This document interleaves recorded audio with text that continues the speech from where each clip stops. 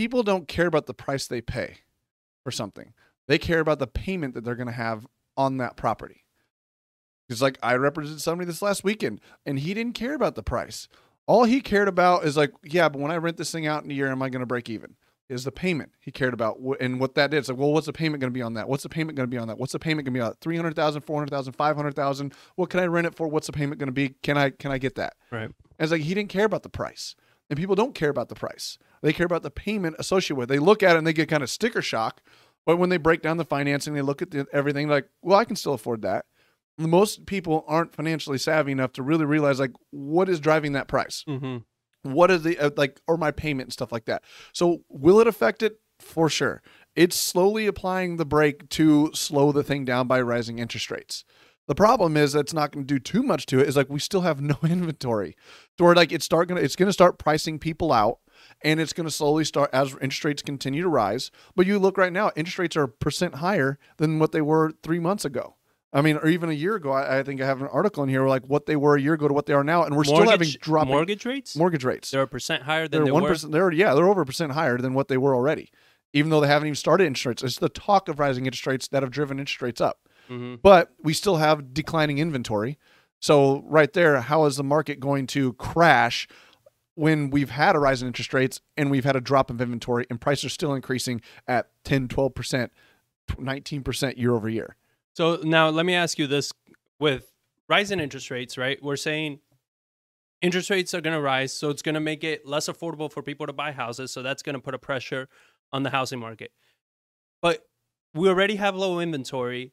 And do you think that because of that unaffordability, we're going to have even lower inventory because even less people are going to want to sell at that point because they're going to look at it and say, well, shoot, especially when the properties we pick up properties from distressed homes or distressed homeowners, right? So the chances of them being able to sell that home and qualify at these new higher interest rates, they're probably going to think twice before they sell now. So do you think that it will cause an even bigger shortage of inventory? I mean, affordability is an issue there. Yeah, well, affordability is an issue, but then also look at a lot of people have been able to do, all right, I can sell my house for X, I can keep all this money and put little down on the next one. Mm-hmm. What's going to cause them to do when they sell their house, they got to put more money down to bring that payment down. So more money is going to get locked up in real estate. Mm-hmm. Or like I know a lot of people like, hey, I sold my house and I made $200,000. I'm going to only buy this house, only put $50,000 down, and I get to make $150,000 because they can afford that payment. But as that payment drops, it starts getting more and more expensive. It's like, ooh, to be able to afford that payment, I need to put $100,000 down. I need to roll the entire equity from this purchase into my next purchase to keep my mortgage rate down. So you are going to see that aspect. So you're saying that the ones that are going to be selling are pretty much people that have a substantial amount of equity in their home, because the ones that don't have that level of equity and they're selling their homes and they're maybe walking away with $5-10,000. They're probably going to think twice. They're going to think twice. They're just like, and then it's not going to be, I just want a bigger house kind of ordeal. It's not going to be an emotional thing. It's like, no, I'm moving. I have to sell this house. I have to leave the place. So it's not, I don't think it's going to be so much like inner city kind of moving from one area to another, or it's going to be it's an emotional thing that people buy houses. It's not logical.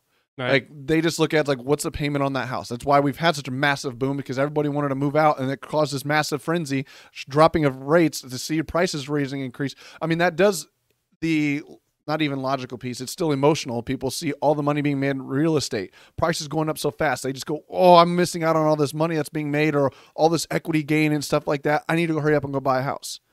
So that has caused a massive shock to an already depleted inventory that's driven it down even further. So I don't think it's going to create a massive problem. Like, it's going to slowly apply the brakes, but it's not going to pull the emergency brake and just everything come to a screeching halt. Not rising interest rates by itself. Right. Unless they went from 0 to 4%, and they don't do that unless there's like a huge problem like there was in like the 70s, 80s with hyperinflation. I was looking at doing the math of today's interest rates before, like on a $200,000 home. Even if the interest rates went up 0.75%, mortgage interest rates went up 0.75%, your mortgage payment goes up like $80. You know what I mean? So it's like, and when the feds raise interest rates, they're not going to be raising a percentage. They're going to be raising a quarter basis point, right? They're going to be doing, very small increments because they're going to want to test the market. It's such a small amount of what it was going to. So here's where I found that spot I was talking about, where as of Thursday, the average 30-year fixed mortgage rate hit 3.45. That's up from 3.1% last month and a hefty bounce from 2.65% in January of 2021. So we're almost 1% higher, but our inventories are even lower than what they were December of 2020 or January 2021, where I think it was like 40% lower or something like that. So yeah, we're even lower inventory. So it's just like that whole aspect. Oh, when they rise interest rates, the real estate market's going to crash. To your point, it's like it's such a small amount. It's going to start slowing it down. That's the point of rising interest rates, is to slow things down without crashing the economy. They don't want to crash the economy, but they do need to control inflation, because if it gets too out of hand, then they have to do things like drastic. We need to raise 1%, 2% at a shot, and that starts creating massive disruptions in the market.